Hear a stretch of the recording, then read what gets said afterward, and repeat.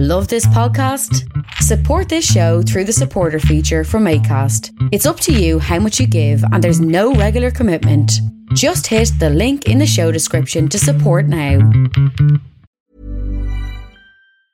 I'm Sandra, and I'm just the professional your small business was looking for. But you didn't hire me because you didn't use LinkedIn Jobs. LinkedIn has professionals you can't find anywhere else, including those who aren't actively looking for a new job, but might be open to the perfect role, like me. In a given month, over 70% of LinkedIn users don't visit other leading job sites. So if you're not looking on LinkedIn, you'll miss out on great candidates like Sandra. Start hiring professionals like a professional. Post your free job on linkedin.com/people today.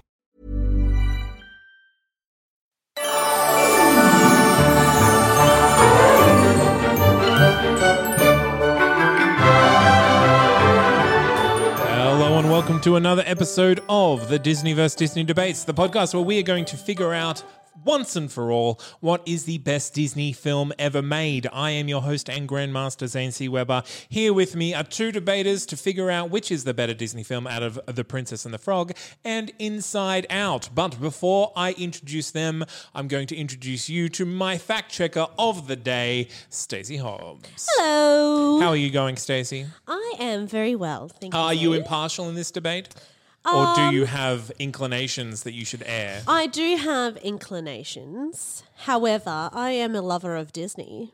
So I'm willing to put those inclinations aside and award the... Well, you award the winner. I was like, why are you going to award the winner now? Mutiny, and I love it. I'm going to be impartial and I'm going to pick people up on things whether or not they are supporting my inclination or not. Ever the professional. So today, I was going to say protecting, but defending the Princess and the Frog, we have none other than Georgina Purdy. Hello. How are you, Georgie? I'm excellent. Do you love the Princess and the Frog? I do. I feel like I've grown to love it more and more as I get older. Every time it's good rewatch value. Every time something about it, I'm like, yes. You forget how good the New Orleans music is. Yeah. I'll save it for the debate because I can talk about it for a long time. And defending Inside Out is none other than Matthew Butler. That's right. Oh, Maddie. Don't make me mute you because I will. Please do not. I'll behave. Now, do you love Inside Out? I do. It holds a very special place in my heart. It's one of those movies when I heard the concept of it and I went to the cinema by myself. I didn't even ask anyone. It's like, I'm seeing this movie and no one's going to stop me. Did anyone try?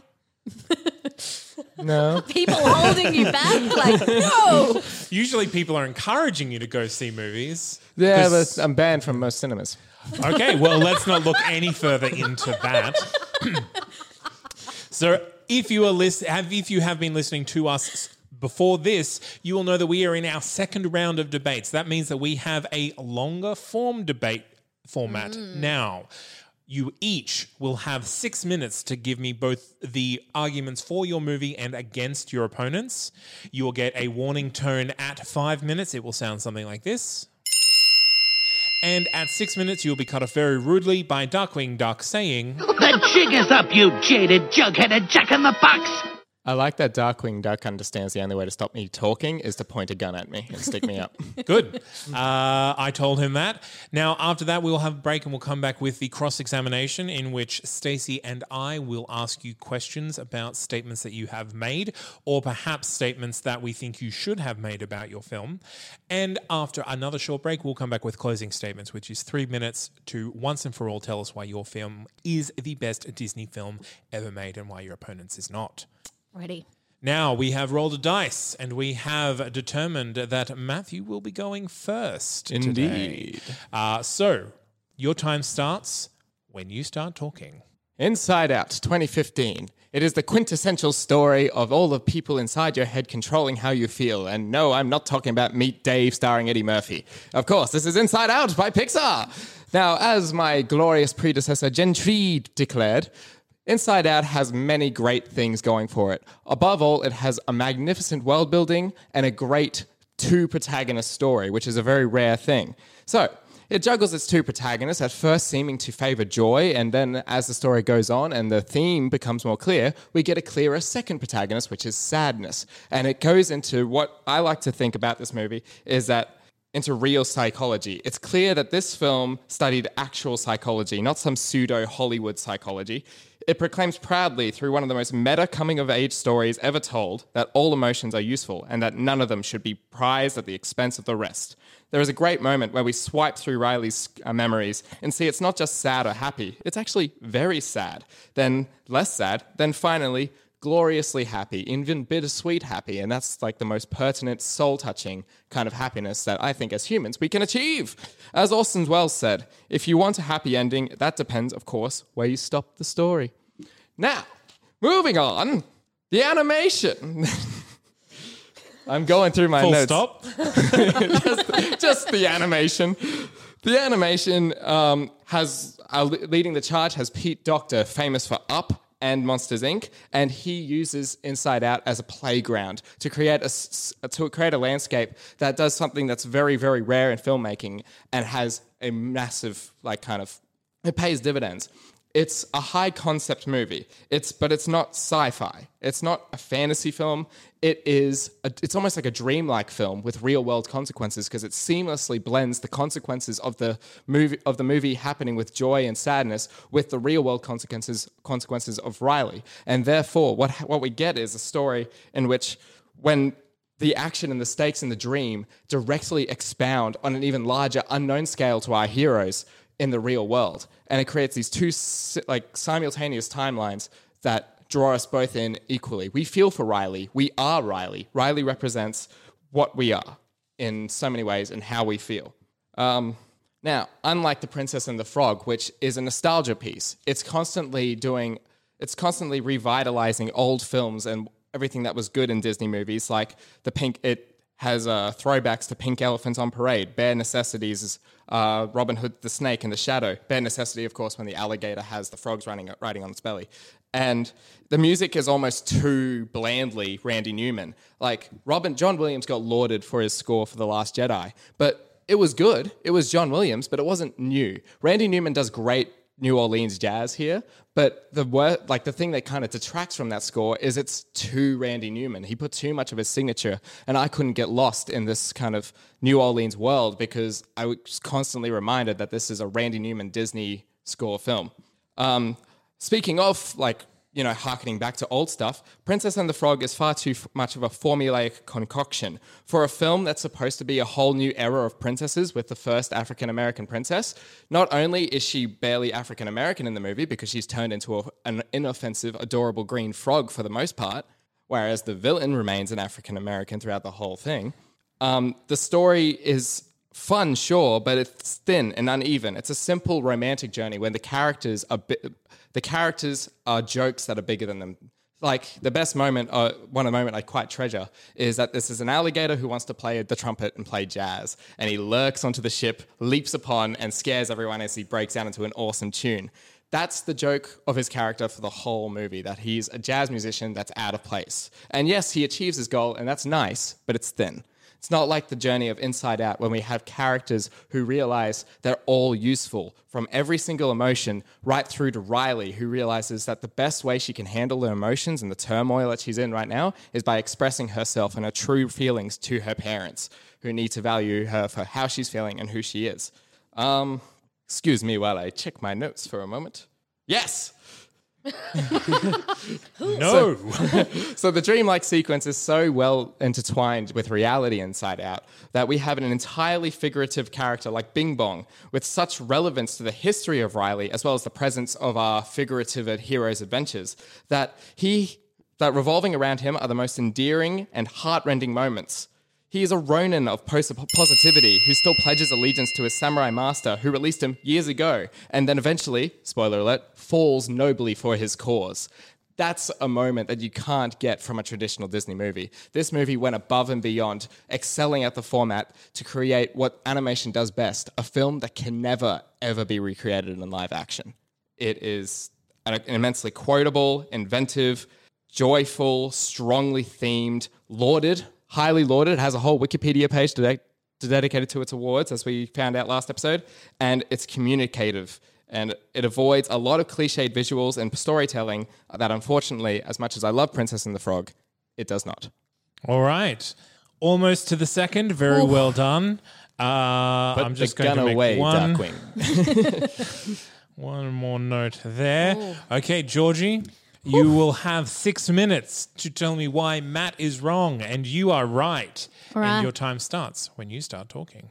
The Princess and the Frog is a classic, is a retelling of a classic fairy tale, but taking it up, twisting it up, and putting it in earlier 20th century New Orleans. And it also stars Disney's first African-American princess. It's a joyful celebration of Disney returning to its old animation roots. It has incredible music, complex characters, emotional gut punches, and beautiful visuals, which all combine to make it one of the best Disney movies. The story offers a glimpse into New Orleans and its many cultures. We have Black, White, Creole, Cajun, French, and Voodoo influences all displayed and celebrated. There are hints at the power structure of the South without smacking the audience over the head with it. And this setting and the exploration of all these cultural elements make it such an important movie as well as a good movie.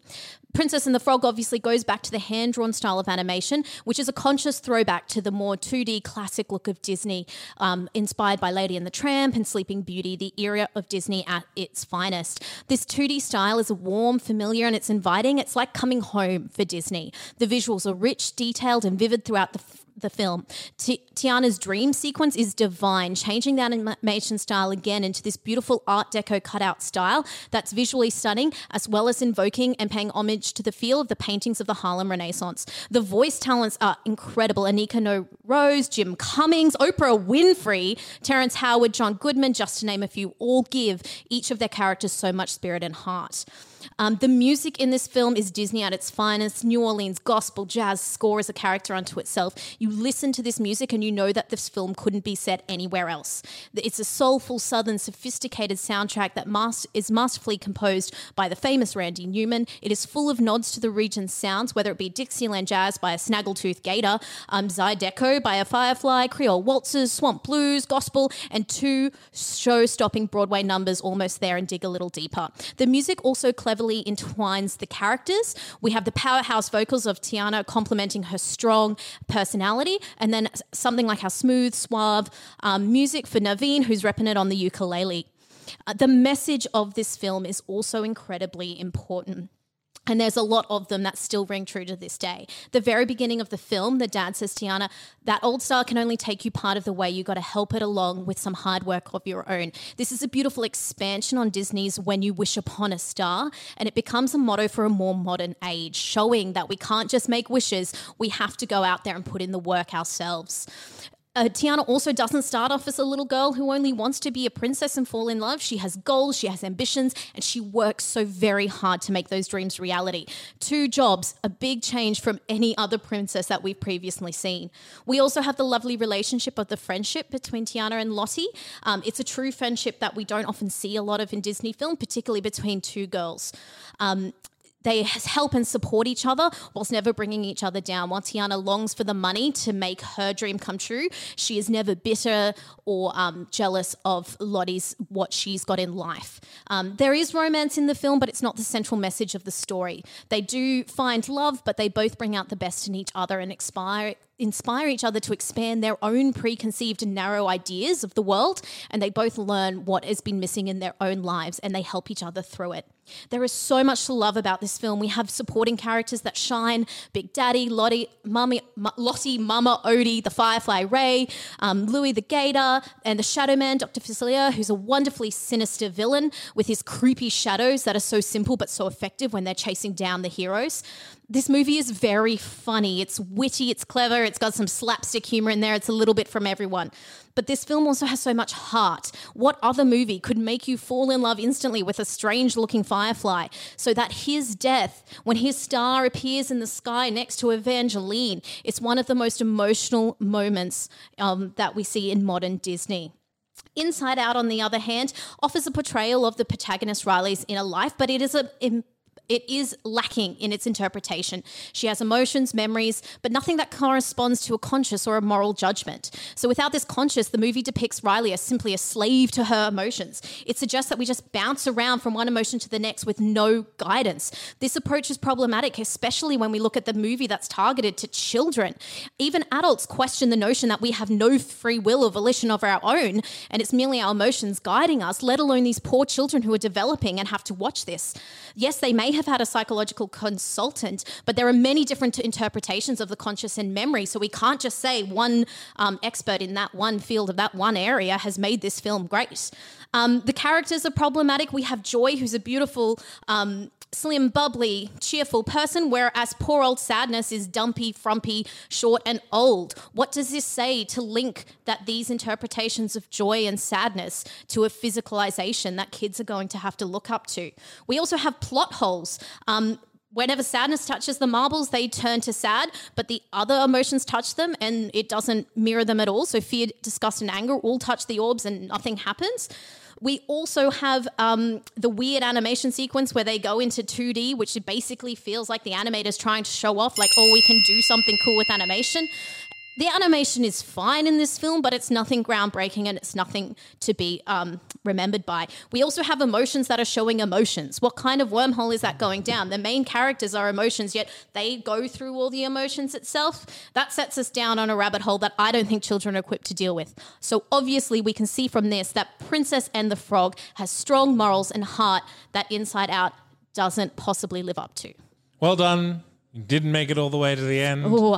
Luckily, because I warned you late. I didn't want to. Oh, boy. Yeah. I know. I was like, ooh. A lot of points there. A lot of opinions as well on both sides.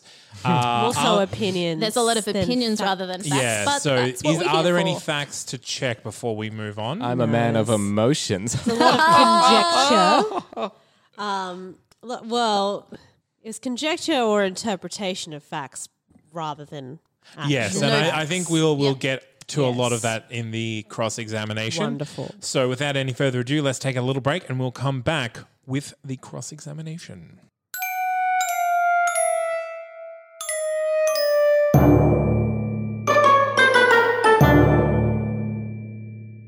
All right, cross-examination time. Matthew, Yes. you were actually quite critical of Randy Newman in his efforts in The Princess and the Frog. Can you tell me specifically why the music in Inside Out is better than what is in The Princess and the Frog? Certainly.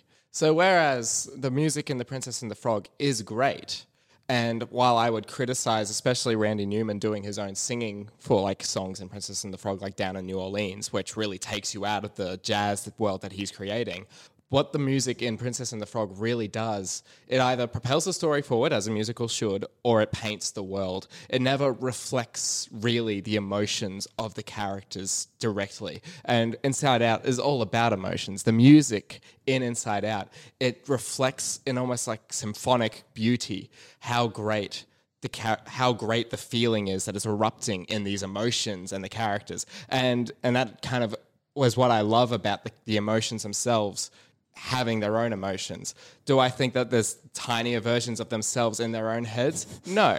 I think they're reflecting that we don't just feel pure joy ever. Like sometimes we can feel like ecstasy and feel like we're only experiencing joy, but that's a whole multitude of things. Being an emotion, like I imagine living as an emotion would have a lot of challenges and facets to that job, I guess you'd call it, quotation marks, in that you could be bittersweet. So when Joy is feeling sad, but she's Joy, either... You seem to have drifted a fair I was way going to say, this is no longer away about the from music. I do that, but yeah. Can you give me one point in the film that the music specifically touched you? Yes.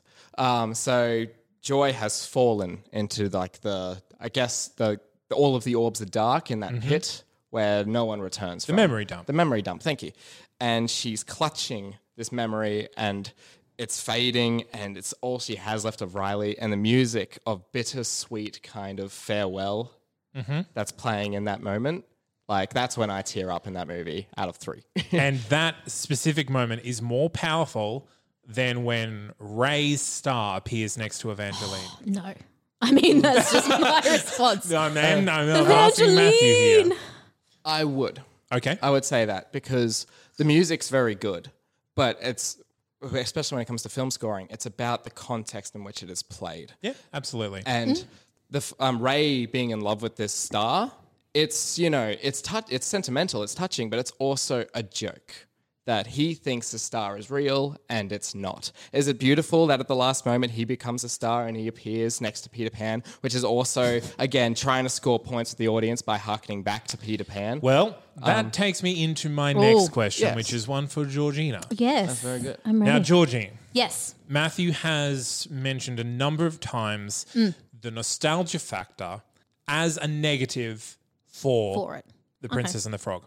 You yourself have mentioned the nostalgia factor as a positive in relations to the representation of New Orleans during this time period, Yes. the Harlem Renaissance, Art Deco, the fact that this is the last hand animated or the last traditionally Yeah. animated Disney film. So I would like for you to justify why the nostalgia in this film counts for The Princess and the Frog rather than against it.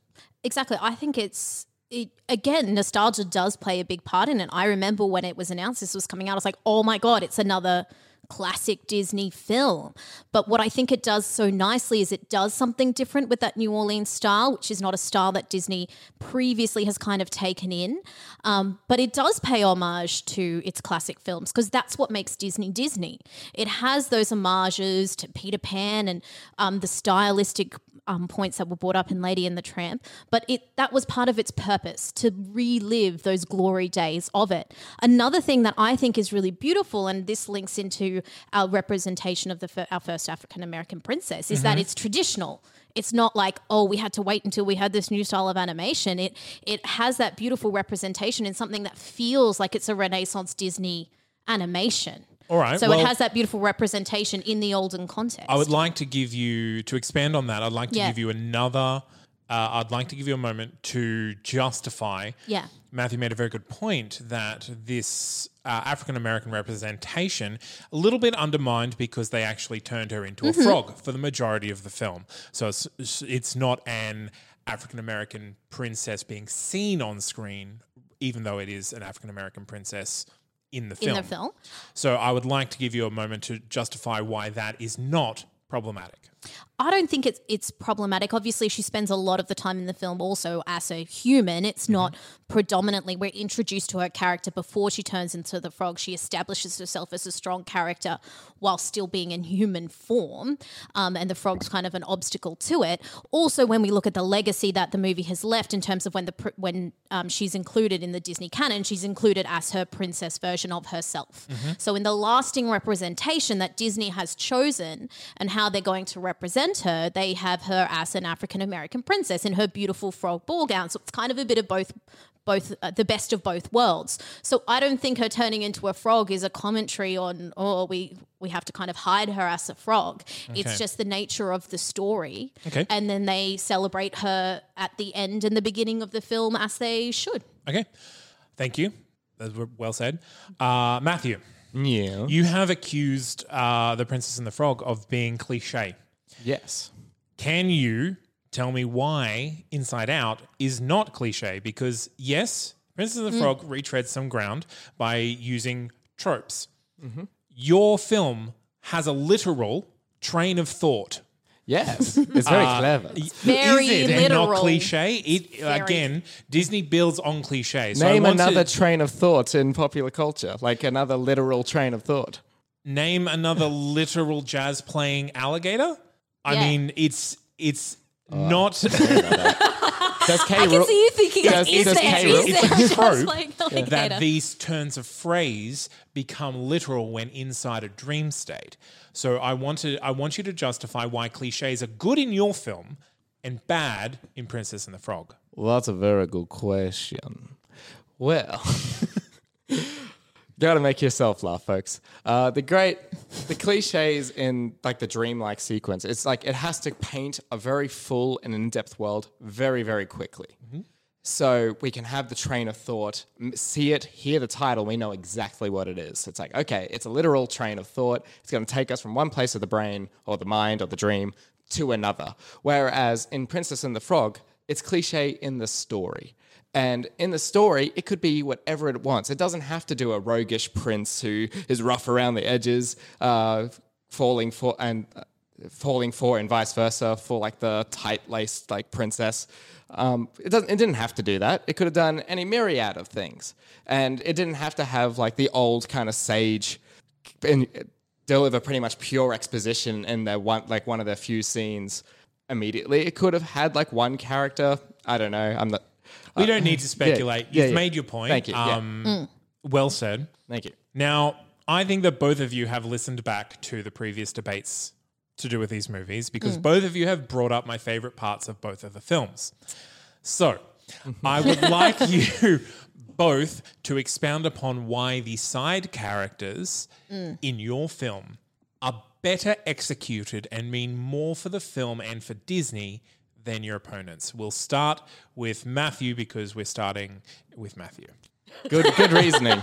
Matthew goes Solid first reason. in I the got things. you. I got you. Can I debate like that? All right. The characters in mine, I think, for lack of a better word, superior than the ones in... Feel free to use specifics. Yeah. I want specifics here. Good. So, as I've said, each of the characters and the emotions, they all have like their own spectrum of feeling, and they all come into use very, very uniquely. Not only practically to propel the story along, but in terms of when they interject dialogue, it's very, very personal. Like, you know exactly who's speaking at all times and you know why they're there. And even though, they on the surface, they're simple, like this is the sad one, this is the angry one, they all have a myriad of jokes. Like the angry one, it represents, like he wears like office slacks and he's very formal. So he's a representation not only of our like literal anger, but he's a representation of our frustration and say work culture in the office or just with people and going through the world. Just fear. He's great because yes, he's like very neurotic and scared all the time, but he's also charming and endearing and surprisingly witty for a character who's so shy. Like he reminds me of a comedian from, I can't remember, this old like comedy variety show who worked with Mel Brooks. He used to whisper into someone's ear to talk in the writer's room, and then someone else would say his idea. And this character was just like so kind of evocative of that kind of quiet in the corner, witty kind of character. And they're all like that. They all have such unique wit and flavor to them. Whereas the character... Duly noted. Okay. Georgina. I think the side characters in Princess and the Frog are really special because we get to see so many different dynamics. We get to see a father-daughter dynamic with Big Daddy and Lottie, which is so caring and supportive.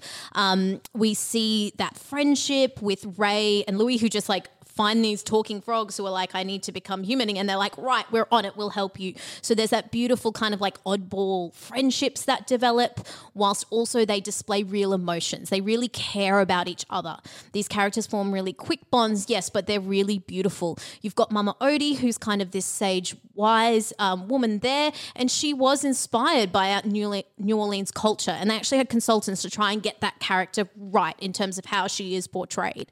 The same with the voodoo and the shadow man. So all of these different characters represent different relations to each other, but also pay homage to the culture of the film. Whereas in Inside Out, I feel like all the supporting characters become a bit two-dimensional by the nature of them being one emotion. Anger is just angry because he doesn't get dessert. Like, that's it. We have fear, just yelling around and being scared. We have disgust, which is a really weird emotion. She's basically more judgment.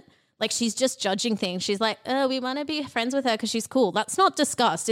I find that a very weird emotion choice to be on par with sadness and happiness.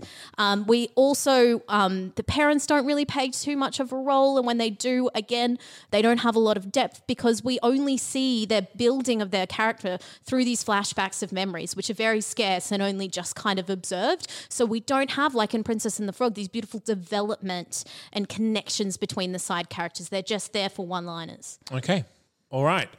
Well, I am satisfied with your answers, so we are going to take another break and we're going to come back with your closing arguments.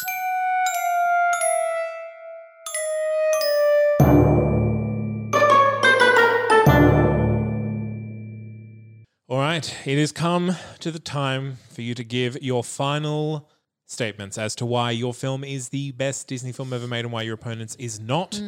We will be starting once again with Matthew. You'll have 3 minutes. You won't get a warning. You'll just be cut off at 3 quite rudely by Darkwing Duck. And your time starts when you start talking. Very well.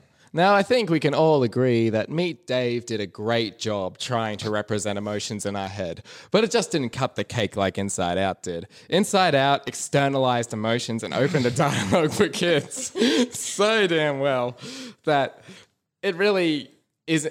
It's not just a great movie, but it's an important movie that needed to be told.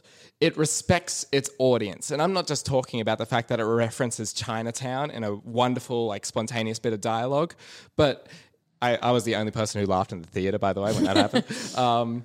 But it's a movie that invites you to think intellectually about psychology and emotions and how we react to when kids act out, or how we as kids ourselves kind of process our emotions.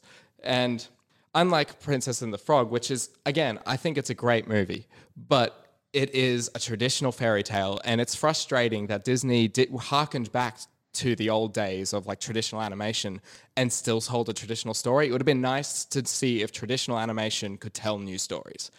And you say that Princess and the Frog is coming home, and Roger Ebert in his review, pretty much it was all about just hearkening, it was just all about lauding the fact that it went back to traditional animation. And he was just like, I'm an old-fashioned guy and I like old-fashioned animation. I like old-fashioned animation. But Inside Out was a great forge ahead for Disney, and that's what Disney has always been about. It's not about, a highlight reel of Disney's history. It's about forging ahead, creating new stories, opening up new dialogue, and reaching out to kids in new ways and entertaining adults at the same time. And finally, we have Bing Bong. Like you said before, that we don't change our relationships with characters. But Bing Bong is positive the whole time. When I first watched it, I thought Bing Bong was a sinister character. I thought, how could anyone be this positive all the time? And then it broke my heart when we lost him.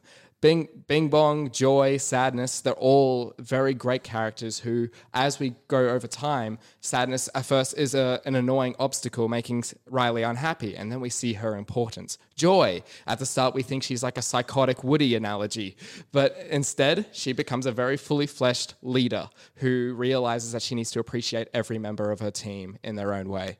It's a great movie for not just analyzing your emotions and opening up that dialogue, but it's a movie about understanding yourself and people around you. That's all, Maddie. No, that's Inside Out. All right. Well, okay. Georgina, you have 3 minutes to make your final statements. Your time starts when you start talking. The Princess and the Frog is a long-awaited return to the heart of what Disney is all about. A sweeping score, the embracing of the New Orleans spirit. It has strong, complex characters, a rollicking adventure plot, and a beautiful moral story that everyone can learn from, which clearly makes it the best of the Disney film. Tiana is a wonderful role model that shows young girls that you can be a strong, independent, driven character, but you can also fall in love. It's got the beautiful sides of both elements that Disney do so well. She's offered the easy way out to find her dreams, but she doesn't take it. She's strong enough to resist the temptations of evil of the Shadow Man. Like, she listens to what Mama Odie says and she digs deeper to see what is truly important. And what her dad always knew for her is that there is a difference between what you want and what you need. And her love for Naveen doesn't take away from her hard work or her story. It just gives her a new dream that she can also work towards. It feels like Disney's moving forward in terms of our representation, which is so important and something we don't often see in Disney. And again, what makes it so special. Inside Out, yes, we do see the representation of an inner mind, but we're telling children that they're made up of cute little people, quaint little locales, which is very simple and perfectly understood roles, but this is not the case. This is not for 100% certain how human consciousness works. It's simplistic and it could possibly be a harmful one. We also have here gender stereotypes being reinforced. Joy, sadness and disgust are female, anger and fear are male. When asked, the director himself said, anger is kind of a masculine emotion, so let's go with a man. men. We have emotions now being gender stereotyped. What kind of world is that? We also have the very lazy characterization of both the mum and dad's emotions, both being male and female. And again, the director was like, we just need a quick, simple way to kind of show that it's mum and dad. There's no thought put into that. It's just simply, we'll whip a long wig on these emotions and they're female. In the main character, Riley's emotions show us all different things, but again, their own motivations are not really explored apart from a two-dimensional representation of each emotion, which doesn't give the complexity. We basically see this main character of Riley acting as a puppet. She's just a shell for the emotions that run inside her body. And what kind of message is that? The Princess and the Frog gives us both memorable music, paints this beautiful, rich tapestry of a diverse and real culture. It gives us a moral message that's applicable to everyone, all whilst giving us a fun return to what we know and love as Disney, which makes it the obvious choice as the better movie. All right. Gosh. Okay. All Sort that one out. Although, can I fact check? Yes, please. Do we actually know for 100% certain that we don't have little... Well, Yeah, are you a neurologist? Emotions? Do we have a fact check? Has someone actually been turned into a frog? By kissing a prince? Can we fact check that? Well, she turned me into a newt. All right. Okay. I have to read through my notes. So while I do that, please take a moment to let each other know what you like about your opponent's film. May I start? Yes, you may. Because I absolutely adore Princess and the Frog. Like, not to undermine this glorious debate, but the Princess and the Frog, again, how it painted, especially the French Quarter of New Orleans. It's beautiful. Just the way it's drawn, the way... One of my favorite elements of Peter Pan, which is one of my favorite Disney movies, was the shadow, that Peter Pan's shadow. Yeah. And the way they kind of built on that and the superb animation that goes into Dr. Facilier's shadow, it's just mesmerizing. Like back in high school, I did a whole short film inspired by that animation. And I got an A for it. You better believe it. It's just... It's beautiful. Like the animation in it is so lovely. It's crisp storytelling. Is it old-fashioned storytelling? Yes. But that's what Disney's about. Let's be honest. Good old-fashioned storytelling that's appropriate for modern audiences, sign me up. That is what filmmaking's about. It's what classic Hollywood's about. And it's the best side of classic Hollywood. The Princess and the Frog... A+. Classic film. A+. I really like Inside Out as well. I hadn't seen it until this week, I will be honest. And everyone had been raving about it. I know Stacey's shaking her head at me in disgust for the I was so excited when she was doing this debate because I was like, finally, you can watch it. So I watched it and I did really like it. My favourite thing about it is that fear is drawn to represent a nerve cell. Like just as the scientist in me. Like that's his inspiration because it's like on his nerves. And I'm like, that's so funny. So I love that. And they're all the little emotions are beautiful. And the dream, when they're filming her dream as well. I love that. That's so funny. many And the layers dog to the jumps world. in half and it's like, I love it. It's a very relatable movie. Yeah. All right. Do we have an answer? I guess I have an answer. I think I have an answer. I think maybe. This is really hard. This particular debate, I love both of these films, and I cannot tell you which one I prefer most as a human being. So I'm just gonna have to work through my notes here. Yep, just process it. Just to process. I'm going to do it out loud. Now, two protagonist films. I love it. It's not even a buddy. Like they are playing against each other most of the time. That is something unique about this, about Inside Out that is just amazing. Also, the cliches and the tropes being turned into literalizations of themselves. Yeah. That is something that immediately gives you language to talk about what's going on in the film that everyone understands. This is Pixar at its best, into tying all these disparate ideas into one cohesive story, because this is just kind of a coming of age story for Riley, but it's told through allegories, literal allegories, which is mind-boggling when you start to think about it, whether the emotions have emotions in their head or whatever. Now, Georgie, you brought up a couple of plot holes. Yes. And I put a couple questions in there, question marks against it, because I think that there weren't actual plot holes. Matt didn't answer to it, but I would agree that wasn't a plot hole. It was actually a device of the story. I'm a busy boy. In terms of when the other emotions touch it, it doesn't change color. Correct. Well, I Yes, mean, it seems yeah. convenient. It's a convenient plot hole. Plot hole's a plot device. Plot It's a device device, is the words I'm looking for. But yes. So because they definitely do touch it. I we was could watching. explain it. They do, and you will see later on at the end that there are They mix then, yeah. mixed of all emotions. But again, it is the conflict between joy and sadness that is the kind of first time that this has happened, so they're freaking out about it. Yeah. When it comes to the nostalgia of Princess and the Frog, I cannot count this as a negative towards it. I mean, it was a good try, because that is what this film is. And if I did count it against it, it would totally remove it from the argument.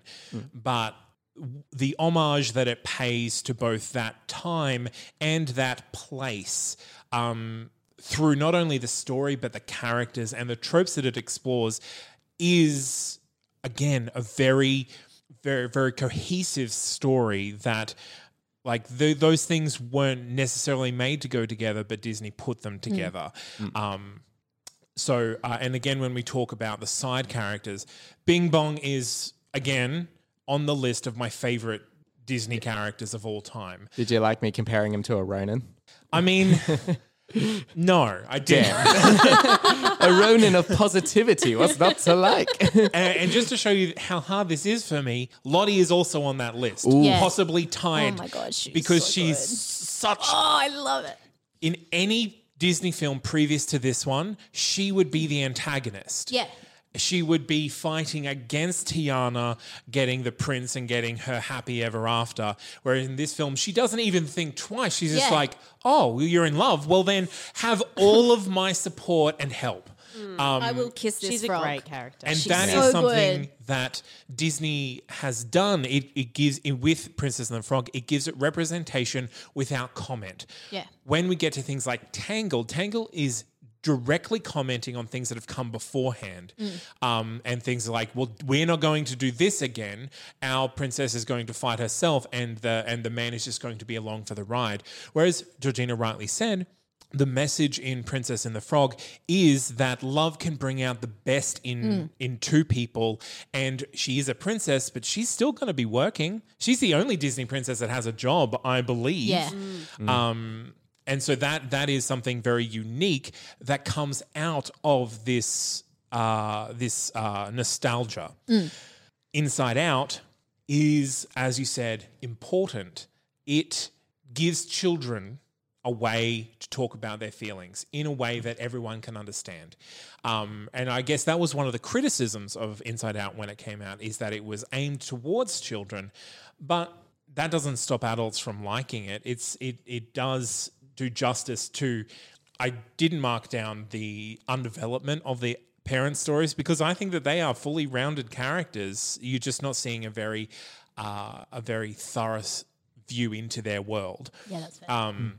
So again, like I think you said, it's an important film and it is a good film, but is it the best Disney film? I don't know. I don't know if it is, but I have to make a decision. Gosh, this is hard. Oh. I didn't buy into your argument Oh, no.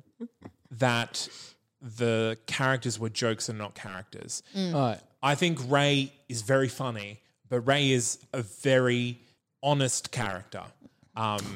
Ray's one of my favorites. I was watching again last night, he steals it and then he steps on it, and I was like, oh, it's too emotional to deal with again. And then also a lot of the things that that Georgie said about gender rep and the representation of the emotions. Again, I didn't buy into that either.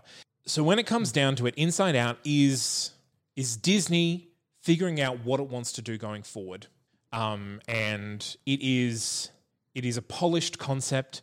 It is very, very tightly written and thought out, whereas The Princess and the Frog is definitely like a farewell and a thank you to Disney of what Disney has done in the past, while undoing some of the harm that it has done with African American representation, and harking back to, like you said, Elephants on Parade, Peter Pan, all these things that have come before. It was the final traditional animation, and so I think Princess and the Frog is the better Disney film. Brava. Yes. That It's a hurts. hard one. I can That see the hurts my pain in your heart. face. I can see the pain. Though I can't imagine finding Inside Out. No, this is really hard for It's me, hard. you guys. It's a The hard battle's won. It's done. You don't have to explain to yourself. Matt's like calling it. I think it will be interesting to see what our audience has to say. Yeah. So there will Yeah. be I a think poll this one up. will be with lots of feelings. I think they're two very different films, very great films. So go on our Facebook and have your say. You can find us on Twitter and Instagram as well. So thank you to Georgie and congratulations for your win. Victor, I'll put my crown on. You'll be going through to round 3 where no doubt the argument's going to get even harder. Thank you, Matthew, for representing Inside Out so well. Thanks for having me, and I'm sorry, Inside Out, and I'm sorry, Meet Dave, and I'm sorry, my feelings. I didn't even bring up Meet Dave. I have Meet Dave with 3 question marks. Dave, so many times. Make it 4. And thank you once again to Stacey for fact checking us right through to the end. You're very welcome. And we'll be here same time next week with another Disney vs. Disney debate. Until then, keep watching Disney, everyone.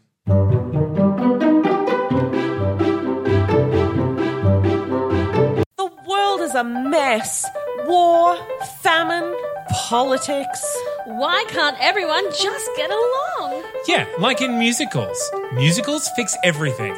If people listened and learned from musicals, everything would be better. Music, lights, and spontaneous choreography. What isn't there to love?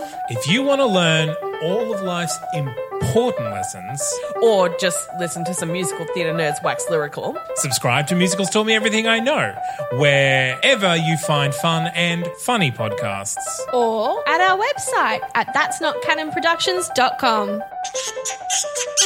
That's Not Canon Productions podcast. Even when we're on a budget, we still deserve nice things. Quince is a place to scoop up stunning high-end goods for 50 to 80% less than similar brands. They have buttery soft cashmere sweaters starting at $50, luxurious Italian leather bags, and so much more. Plus, Quince only works with factories that use safe, ethical, and responsible manufacturing. Get the high-end goods you'll love without the high price tag with Quince. Go to quince.com/style for free shipping and 365-day returns.